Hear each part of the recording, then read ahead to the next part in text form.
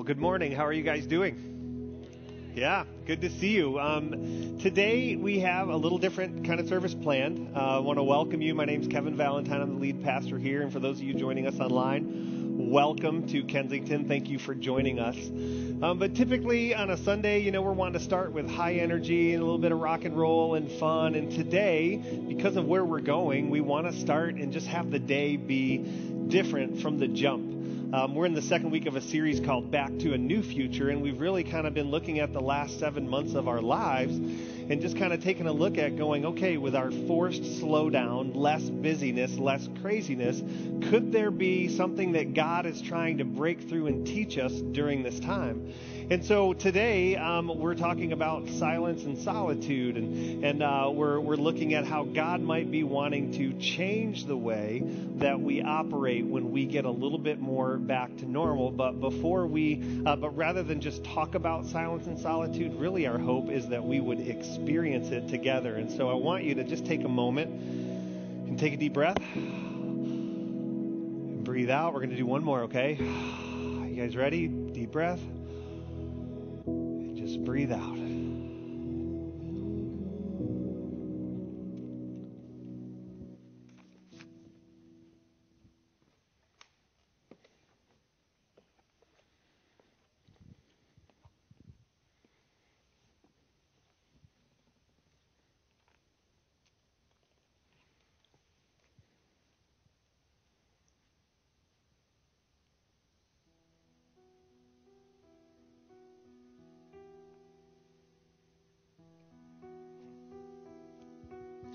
Hello, darkness, my old friend.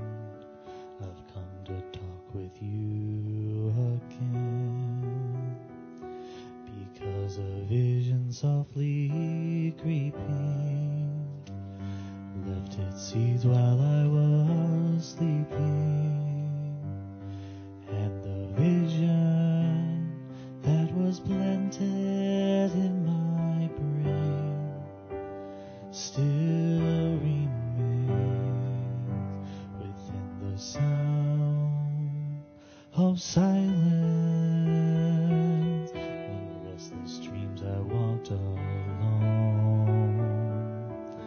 narrow streets of cobblestone, neath the halo of a street lamp.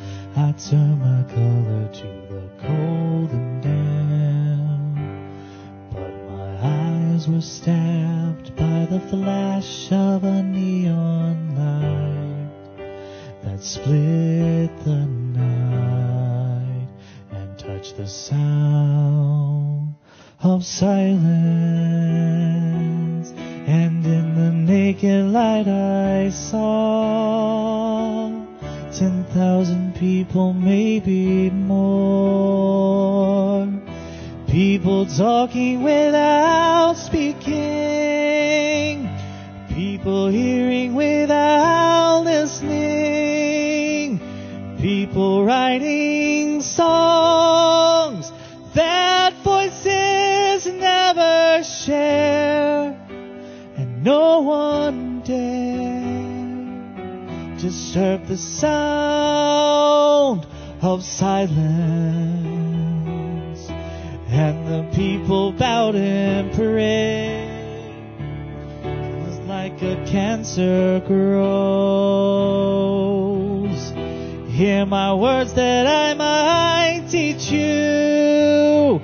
Take my arms that I might reach you. But my words, like silent raindrops, fell and echoed in the wells of silence, and the people bowed and prayed to the neon god they made. People held out its warning in the words that it was forming,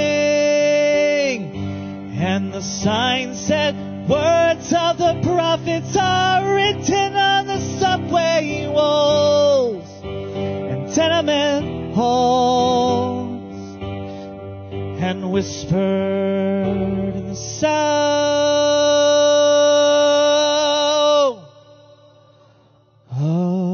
of silence.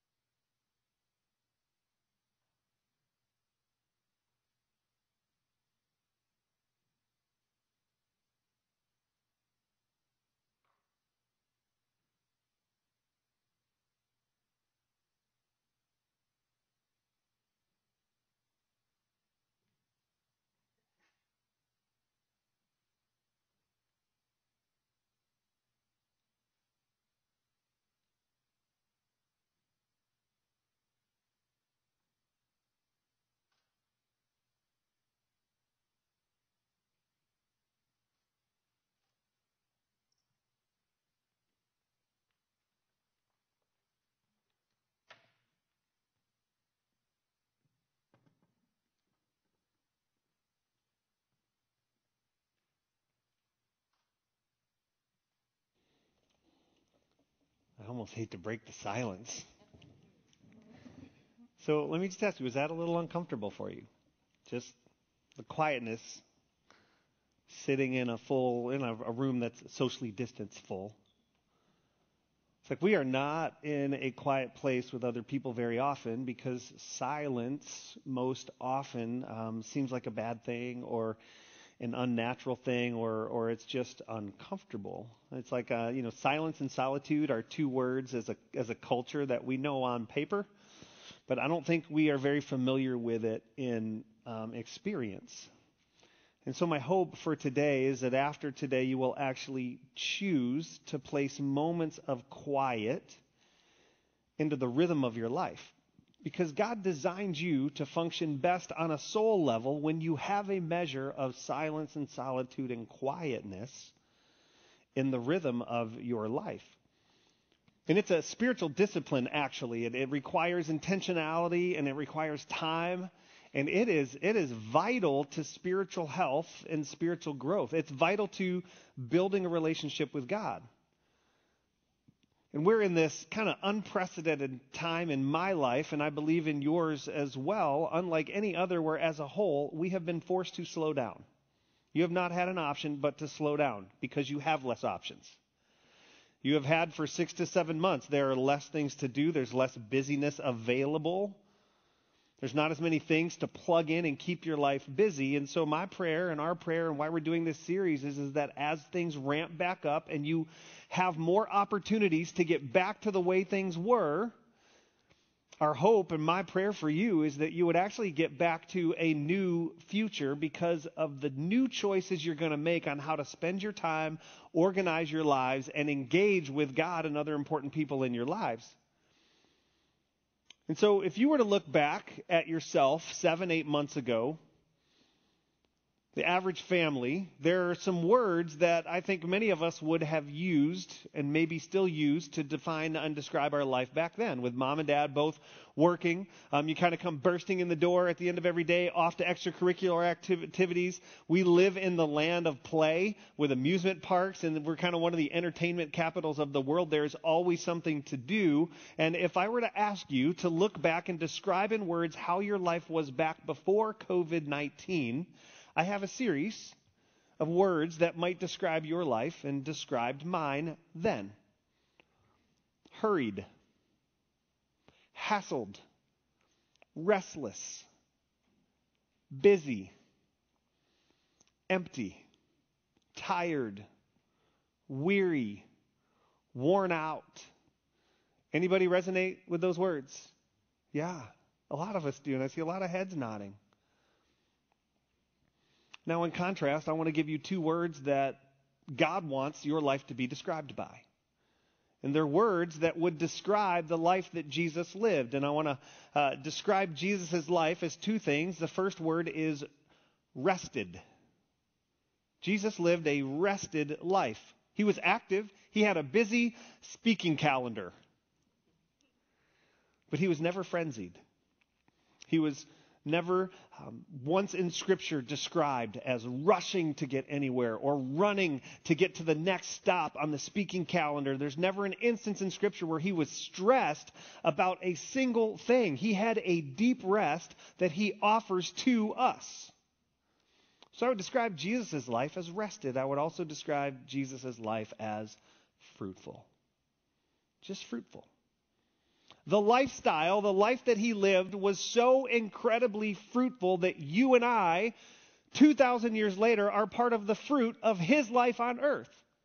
Part of the way he spent his time and the impact that he had. And that is the kind of life that Jesus is looking for you to have, is a life that is rested and fruitful. Now, try and reimagine your life in a new future. And imagine that your life would not be worn out. Your life would not be weary. It wouldn't be frenetic. It wouldn't be frenzied. It wouldn't be tiresome. You're not anxious. You're not ragged. You're not exhausted. You are actually rested and fruitful. How many of you would like to sign up for that life? Anybody? Yeah, I think all of us would love to describe our life as rested and fruitful. That's the life that Jesus promises us that we can have. Jesus says, in fact, I came to give you life and life to the full. And let me just tell you, life to the full is not a full calendar with doing everything. It's a fullness of soul, a fullness of spirit, a fullness of heart. So the question is, how do you get from where many of us were? We've got this kind of slow down lull before things start ramping back up. And while we're resetting our schedules and the rhythms of our life, how do we get to rested and fruitful? Well, before we can talk about how to get there, we've kind of got to go back and talk about the past and how we got to where we were. And it's really fascinating when you go back hundreds of years, centuries back, way before technology. Let me give you a little history lesson. Way before technology, hundreds of years ago, time was more natural. It was linked to the rotation of the earth and the four seasons. We slept to the moon and we awoke to the sun. Long and busy summers, slower winters. The sun set our rhythms of work and rest. Within God's creation, think about this, within nature, God placed natural rhythms that are healthy for his creation. We're part of that. Then, fast forward to the year 1370, it was a turning point in our relationship with time. It was the first public clock tower was put up in Germany, and the clock changed everything, creating artificial time. We stopped listening to our bodies, we stopped listening to the earth, and started rising with our clocks, with our alarms or sirens or bells or whatever. It changed the rhythm that we lived our life to. Well, fast forward to 1879. Edison created the light bulb, which gave us artificial light. So now we're living by artificial time and artificial light. You're staying up past sunset. Before Edison, the average person slept 11 hours a night. Right? Wouldn't that be cool if we could do that? I don't think I could if I tried.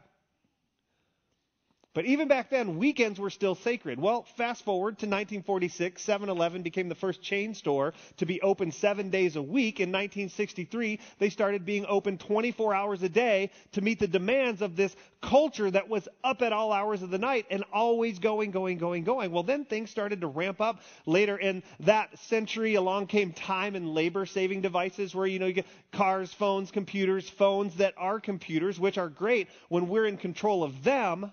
And we really use them to gain more time. But do we use them to gain more time and do less work? No. We use them to even do more work faster.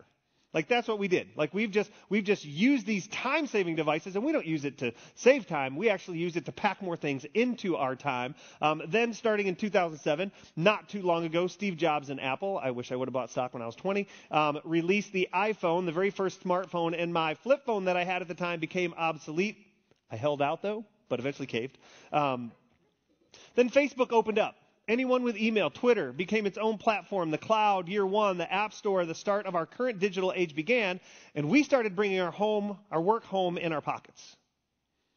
And that started a whole nother fight for our time, because now our home lives were being impacted by the fact that our work came home with us and these smartphones that we have. Well, fast forward to today. Let me just give you some current smartphone stats.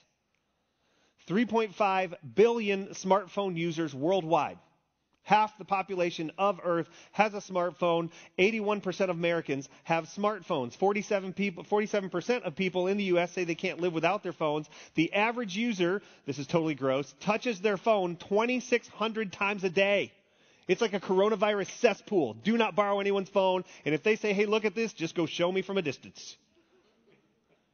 On average, U.S. users average 3 hours, 10 minutes a day over 110 sessions every single day. One statistic says that women that are college age spend 10 hours a day on their smartphones.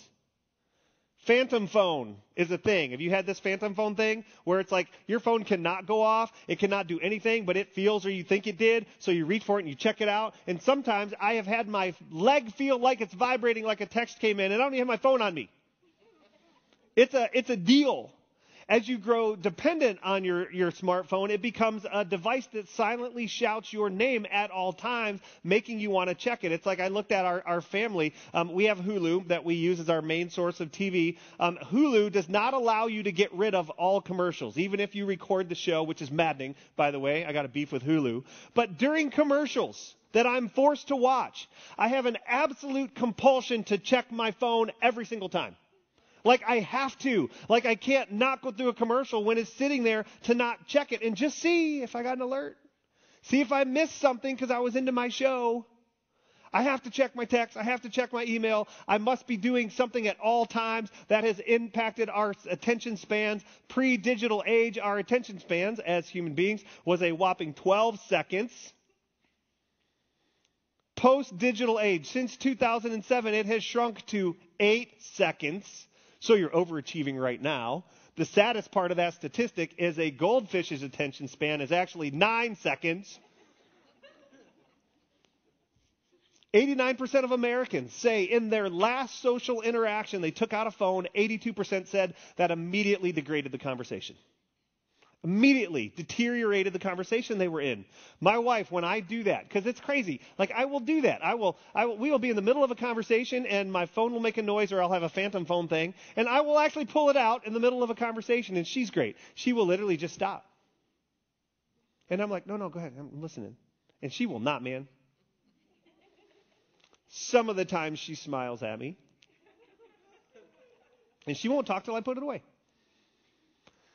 Think about your life and how much of your life is spent with some type of device shooting light into your eyes, forcing your brain to interact and react and pay attention. Some type of information invading your mind, making you respond and interact with it. Even when we're not making any noise, our minds are not very quiet. We are living in a time where being silent and quiet and experiencing solitude, being alone with nothing to do, with no input, no screen, no images to look at, feels foreign to us. Like you might be sitting there going, well, why would I not have that in my face? Like be totally silent in solitude with no screen or phone or anything like that. Why? What's your point? Well, this gets me to a passage of Scripture that I want to use to help us get back to a new future of creating space in our lives to connect with God through silence and solitude. To the point where silence and solitude is actually something we can't live without. because we've worked it into the rhythm of our life. And so the passage I'm talking about is in the book of John. Jesus is speaking to 11 of his disciples. Judas had actually left to make his deal with the religious leaders, which he was going to turn Jesus in, and they were going to eventually crucify him. And while Jesus is talking to them, he says this to them in John 15, verse 1. He says, "I am the true vine, and my Father is the gardener. He cuts off every branch in me that bears no fruit, while every branch that does bear fruit, he prunes so that it will be even more fruitful. You are already clean because of the words I have spoken to me. Remain in you as I also remain in me as I also remain in you." Now, Jesus is talking here about something that we don't really know a whole lot about in our culture. We don't talk about it a whole lot, but that is vineyards. I don't know. Maybe you have a vineyard in your backyard. I don't. I don't even think I've ever really walked through a vineyard. But I was listening to a guy this last week describe what someone does who is an expert at running a vineyard, called a vine dresser. That's what they're called, vine dresser. That's an expert at running a vineyard and taking care of vines. And as they walked through this particular vineyard, what surprised this gentleman that I was listening to kind of describe his experience, he was really shocked at how much space was around every vine. There was a tremendous amount of space between the vines for growth. They weren't cluttered. They weren't all shoved into each other. They weren't these massive things that were just growing out everywhere. There actually was quite a bit of space in between each one. And when this guy asked the vine dresser why there were so much space in between, he actually said, "Oh, that's because of pruning," which we just heard about Jesus say, "Hey, that's what a vine dresser does. Prune so that the vine will be even more fruitful." And he says, "Well, explain that to me." And the vine dresser says, "Well, I actually cut away 90% of the new growth that comes in. 90% of the new growth." He says, "For the best fruit, for the healthiest branches, which actually makes the vine more fruitful than if all the branches were allowed to grow, 90% of them are pruned." Now, look at your life. And let me suggest to you that one of the reasons that we are so hurried and fruitless and frenzied and busy is because we have so much clutter that we have allowed to grow in and around our life. Because we say yes to everything. We're always going. We're rarely in a moment where a device isn't forcing us to interact and forcing us to think and giving us stuff that we think we want. Like there's never moments where our minds aren't occupied, where we're not scrolling through videos in endless rabbit holes that we can't get out of for, you look up and you're like, a half hour's gone by, an hour has gone by, and you're like, wow, I'm awesome. That's not what you think in those moments. But some of us have cluttered our life so much that it is causing issues in our life that we don't even realize are caused by the clutter and the choices that we're making. Some of the clutter in our lives is stuff in our life that's just out of alignment with God. It needs to be pruned, needs to be cut out. It's just not in alignment with what God wants for your life. Some of the stuff in our life is about cleansing and finding freedom and dealing with some of the stuff that is in our life from our past and some of our past mistakes and difficulties through ministries like Celebrate Recovery and Soul Care, things that, places where you can go and deal with some of the hurts, habits, and hang-ups that we've had that's just clutter around our life. It's kind of not allowing us to connect and be silent and have a little bit of solitude. Some of the clutter in our lives is just busyness and the constant connection to our technology. Most of us have things in our life that push Jesus and spiritual growth to the side. Most of us have things in our lives that you just push Jesus to the side. And some of them are good, but they're choking out spiritual growth. And to get to a life that is rested and fruitful, some of the stuff in our life literally needs to be pruned. I don't know about 90%, but some of it needs to be gone, like cut away. Jesus goes on. No branch can bear fruit by itself. It must remain connected in the vine. Neither can you bear fruit unless you remain in me. And I think sometimes we forget this and we think we can actually be fruitful in our life apart from God. Jesus is just reminding us, hey, outside of me, you're not going to be fruitful.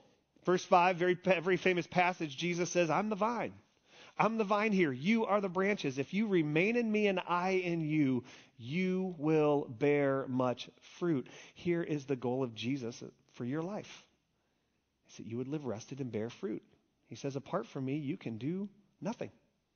If you do not remain in me, you're like a branch that's thrown away and withers. Such branches are picked up, thrown into the fire, and burned. But if you remain in me, and my words remain in you, ask whatever you wish, and it will be done for you. This is to my Father's glory that you bear much fruit, showing yourselves to be my disciples. Jesus is saying, look, the secret to living a rested and fruitful life, a supernaturally fruitful life, is this word called abiding. It's a biblical word for being an intimate, soul-connected relationship with Jesus. It's called abiding. It's just spending time with Jesus. You're the branch connecting into the vine on a heart-soul level. The number one way for us to live a life that is rested and fruitful is being in right, deep, intimate relationship with Jesus Christ. Apart from that, we will live hurried, frenzied, trying to make things happen, unfruitful lives. If you just run, go, say yes to everything, allow the clutter of constant input, constant noise from the moment you wake up. Like, let me ask you a question just to let you know how slaved you are to your device. In the morning, do you check your phone before you go to the bathroom or while you're going to the bathroom?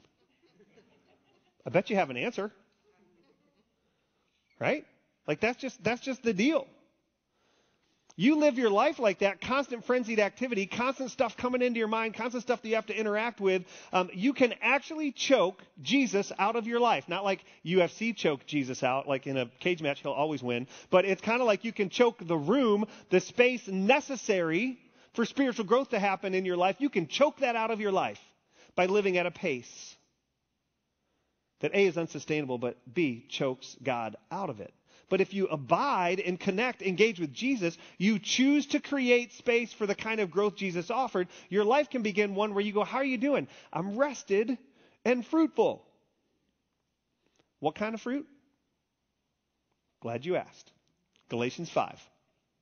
The Apostle Paul gives us a list of the fruit that grows in our lives when we are connected to Jesus through the Holy Spirit of God. Galatians 5:22. But the Holy Spirit produces this kind of fruit in our lives: love, joy, peace, patience, goodness, faithfulness, gentleness, self-control. There is no law against these things. The kind of fruit that Jesus dreams would be pouring out of your life is a life that is full of every one of those. Imagine your life overflowing with love for God and for other people, meaning that when people were around you, they just felt loved.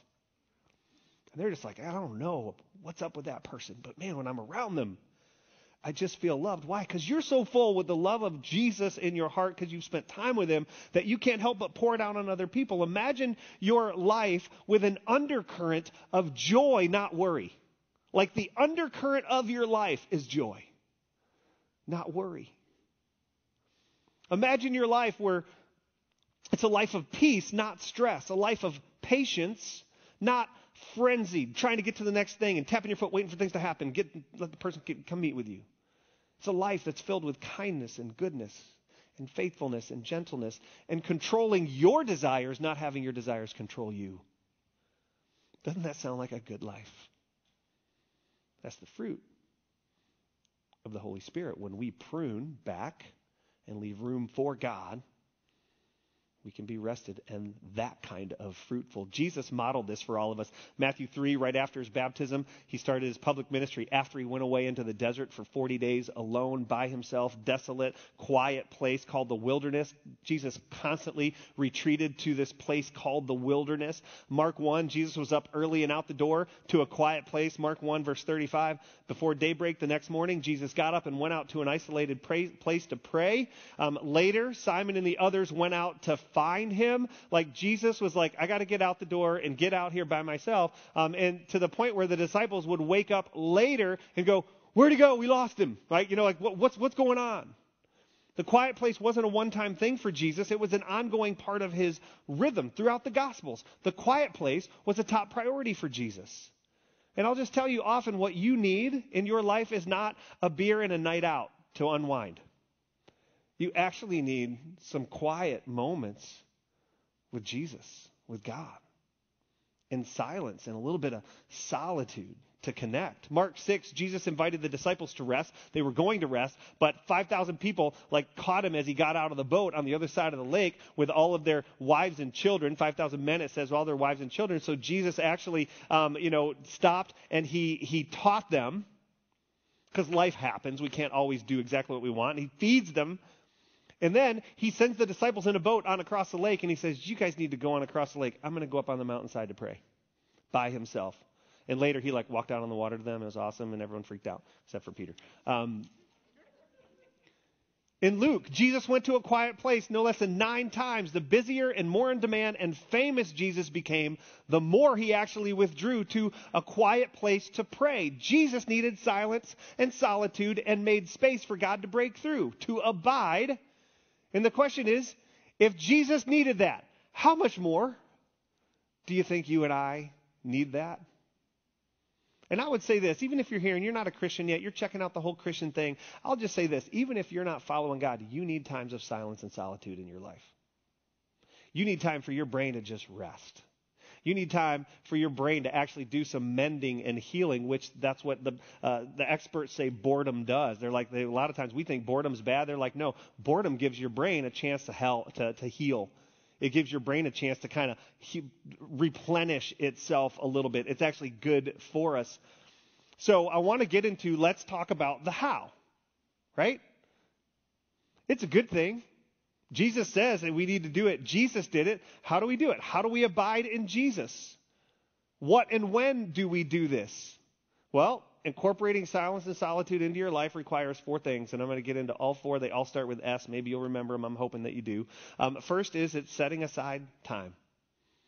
This is going to take dedicated time in your life. It requires you to make an adjustment of what's important to you. You've got to adjust it. Coming out of this COVID thing, it's prioritizing and set aside moments in your life just to connect with God in silence, cutting out the clutter in the input of your device. No email, no Instagram, no Facebook, just rest in solitude. You can redeem the time that you're already using for other things. Like you can use your commute time, turn the radio off. Just ask yourself this question. Has sports talk radio really ever changed anybody's life? Nope.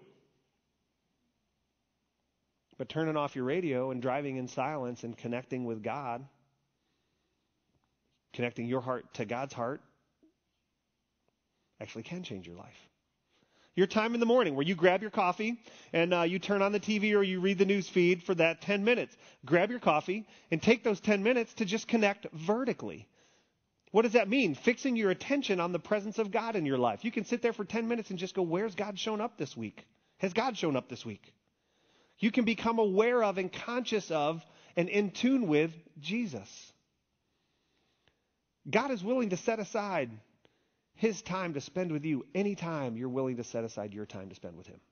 He's just right there. He's just willing. He's the author of relationships. He designed them. He dreamed them up. He created them. He created you to be at your best and most fulfilled when you are in deep connected relationship with Him. And you know how love is spelled in a relationship. Love is spelled in a relationship T-I-M-E. That's how you spell love in a relationship. It requires time. You will not grow spiritually without setting aside intentional time to be with and acknowledge and focus on God. You just won't. So set aside time. Second requirement is stillness. It's stillness. Psalm 37:7. Be still in the presence of the Lord and wait patiently for Him to act.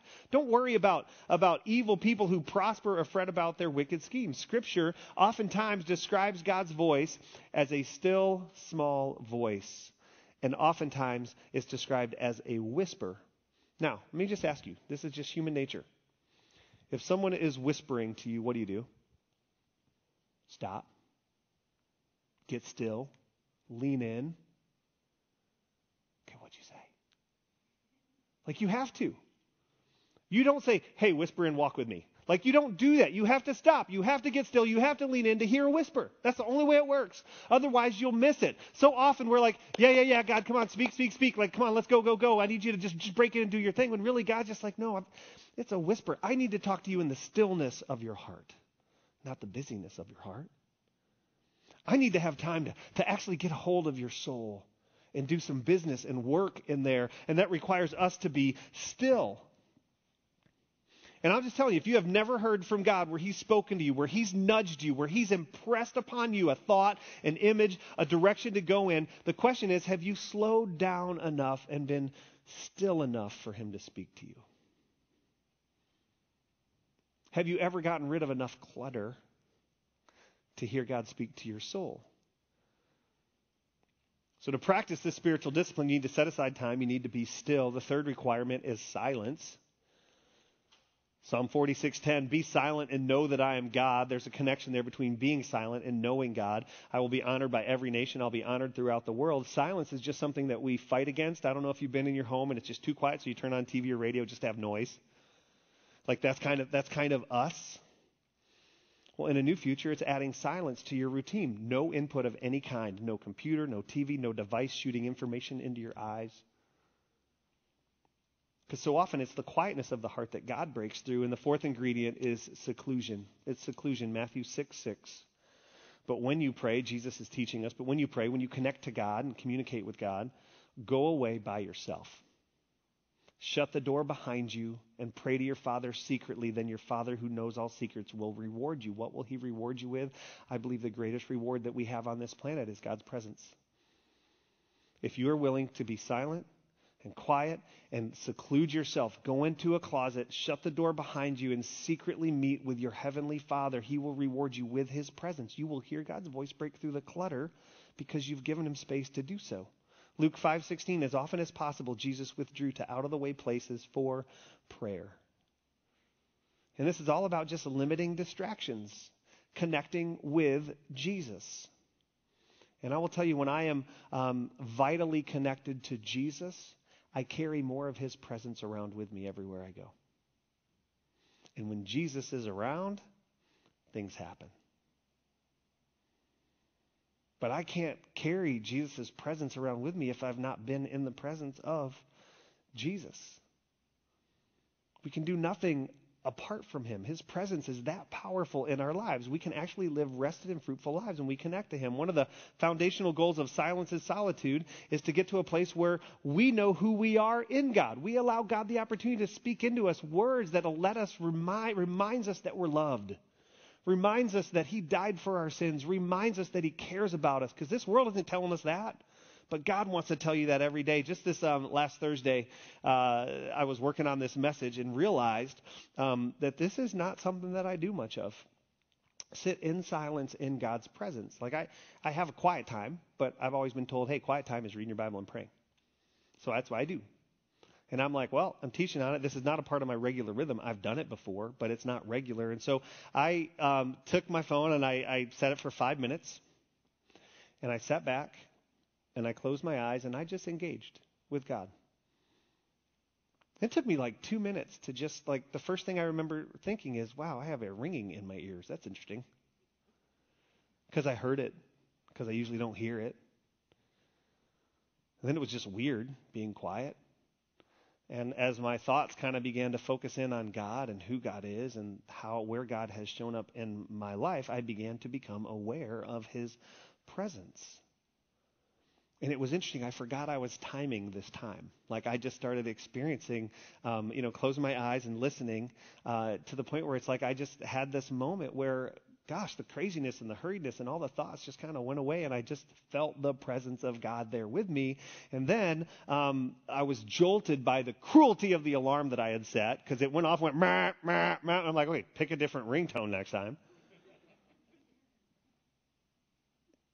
But it went by in seconds, and it was unbelievably peaceful, like in a way that I haven't experienced in a long time. Like I was shocked. I'm like, okay, if that can happen in 5 minutes, what might happen in 10? And I was like, don't get ahead of yourself, man. Let's start small. But I'm just like 5 minutes. It went by in a heartbeat. And I felt like I experienced a connection with God that I don't get from reading the Bible and praying. It was an overwhelming sense of restfulness and closeness with my Heavenly Father. And so we thought it'd be really cool today if we're going to build this into a rhythm of our life. And I would just say, if you want to start small, do 5 minutes a day. We want to start that 5 minutes now. We want to give all of us in the room 5 minutes of silence and solitude. And so in a few moments, we're going to turn out the lights. We're going to put a 5-minute timer on the screen, and we're just going to practice 5 minutes of silence. And what I want you to do during this is I want you to take this opportunity to slow down your mind from all the stuff that's happening in your life. And I want you to fix your attention on the presence of God. That's what you came here to do, right? Is connect with God. And even if you're not a Christian yet, you still came here looking for God, trying to figure out this God piece of your life. So fix your attention on the presence of God in your life. If you're a follower of Jesus, I want you to just sit back and close your eyes and just become aware of, conscious of, and in tune with Jesus. And if you don't know what to do, because the tendency is to want to pray last service, I'm like, I just kept wanting to pray. It's like you can just quietly just say, Jesus, Jesus, or show me where you've been in my life, and then just don't say anything else. But just connect with him.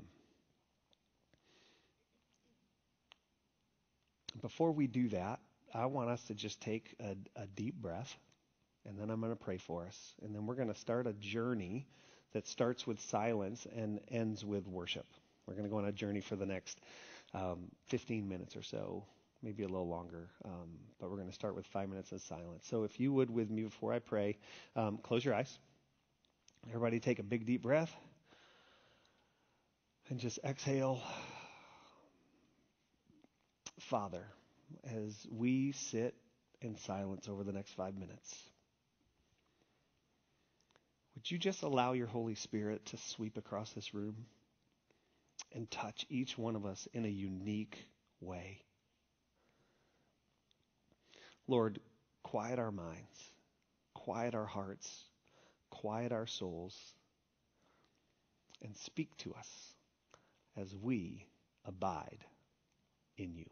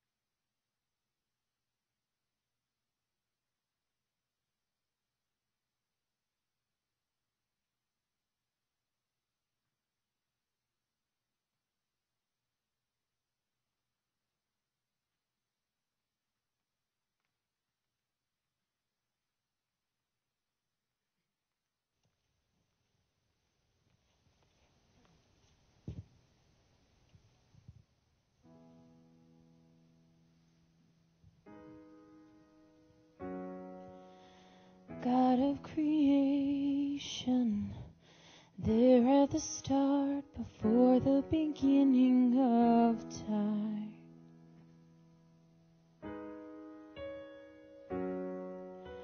With no point of reference, you spoke through the dark and fleshed out the wonder of life.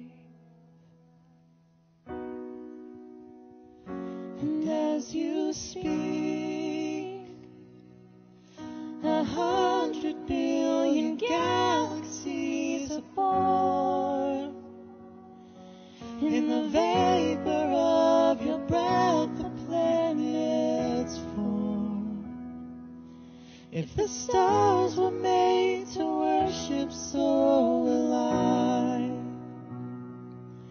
I can see your heart in everything you've made. Every burning star, a signal fire of grace. If creation sings your praises, so will I. I see the world in light. I see the world in wonder. I see the world in life, bursting in living color. I see the world your way, and I'm walking in the light.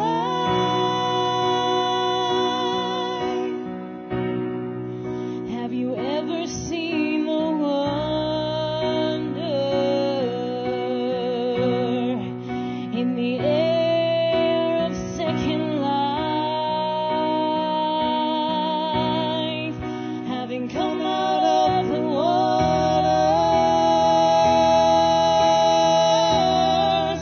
with the old one left behind?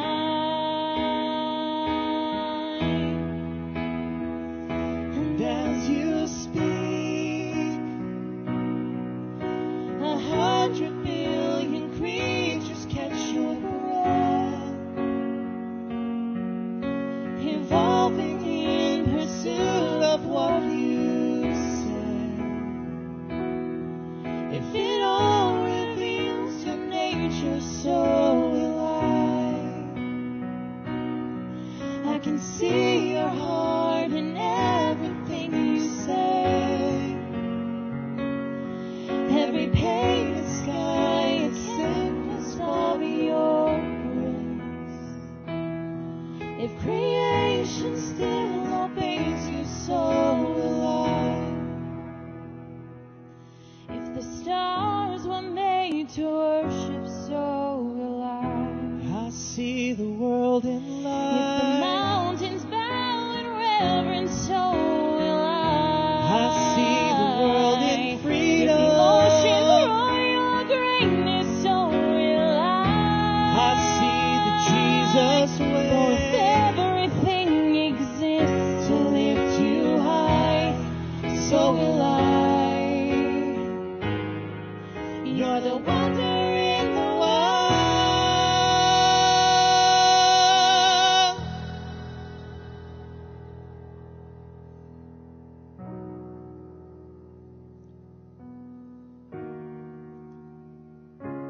As we continue to worship this morning, in all the chaos that we live in right now, the hecticness of our lives, it's so easy to miss what God has for you. It's hard. So when we sit and we actually have the time to be quiet, in Revelation, it says that I stand at the door and I knock. And we get so busy that a lot of times we just can't hear Him knocking. So this morning, I'm going to invite the band to join us on stage, and we're going to worship. And right now, I know a lot of people have things that they need to talk about and things they need to do with God, and I want to just invite you in this time to just sit in the moment and do business with God. And when you're ready this morning, I want you to join us in worship.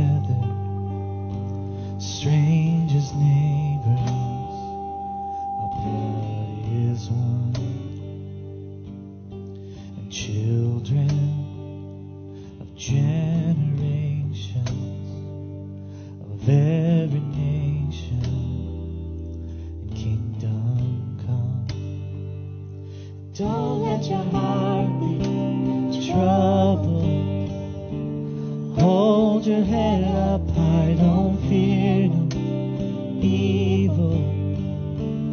Fix your eyes on this one truth. God is madly in love with you. So take courage, hold on, be strong.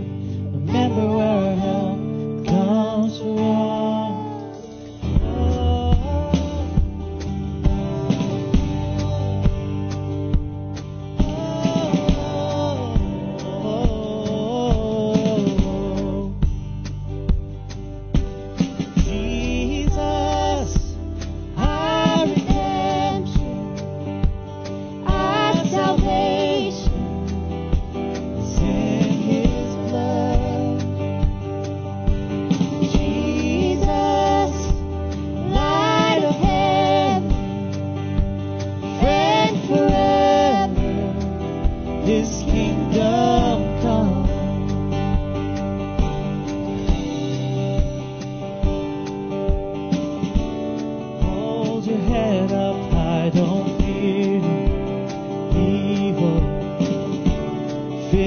Your eyes on this one truth.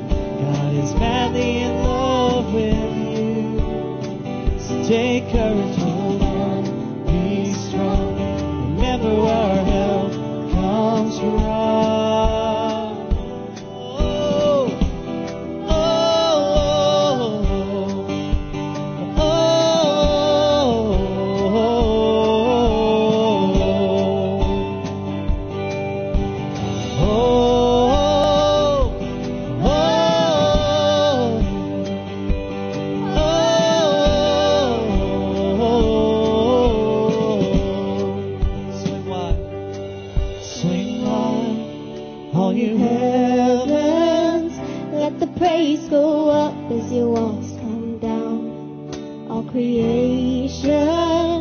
Everything with breath, repeat the sound.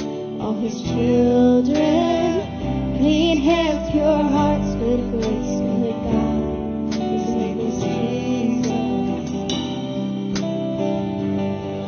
Sing loud, all you heavens, let the praise go up as the walls come down. All creation, everything with breath, repeat. All his children, clean hands, pure hearts, good grace, good God.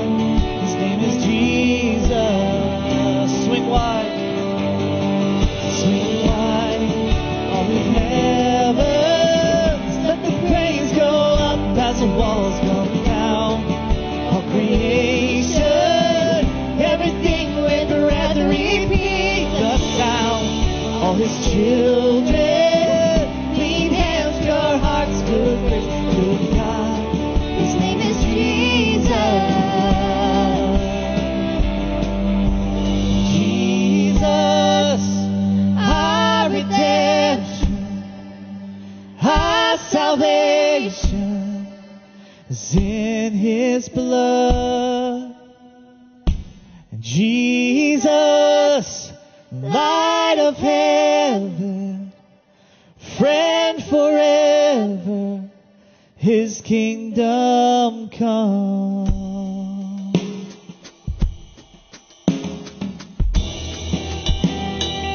Would you stand as we continue to worship this morning?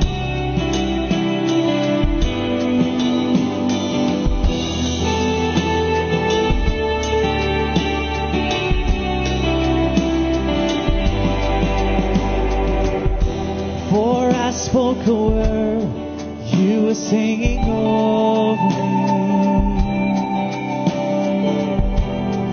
You have been so good to me. Before I took a breath, you breathed your life in me. You have been so kind to me.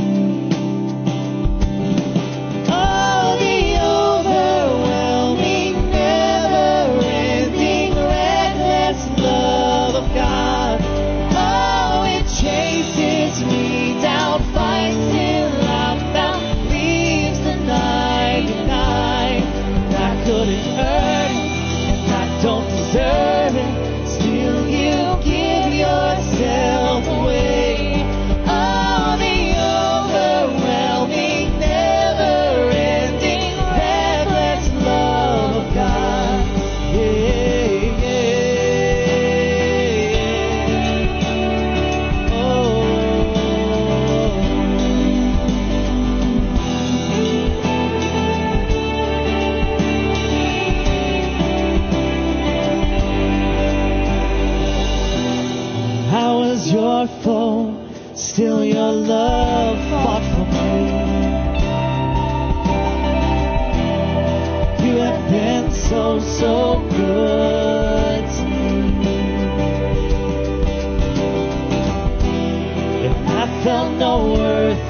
You paid it all for me.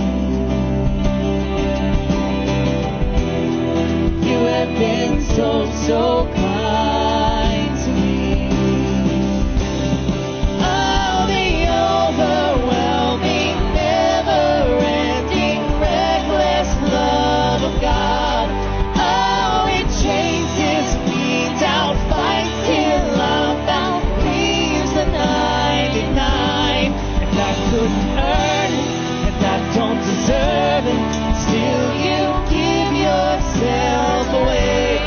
Oh, the overwhelming, never-ending, reckless love of God.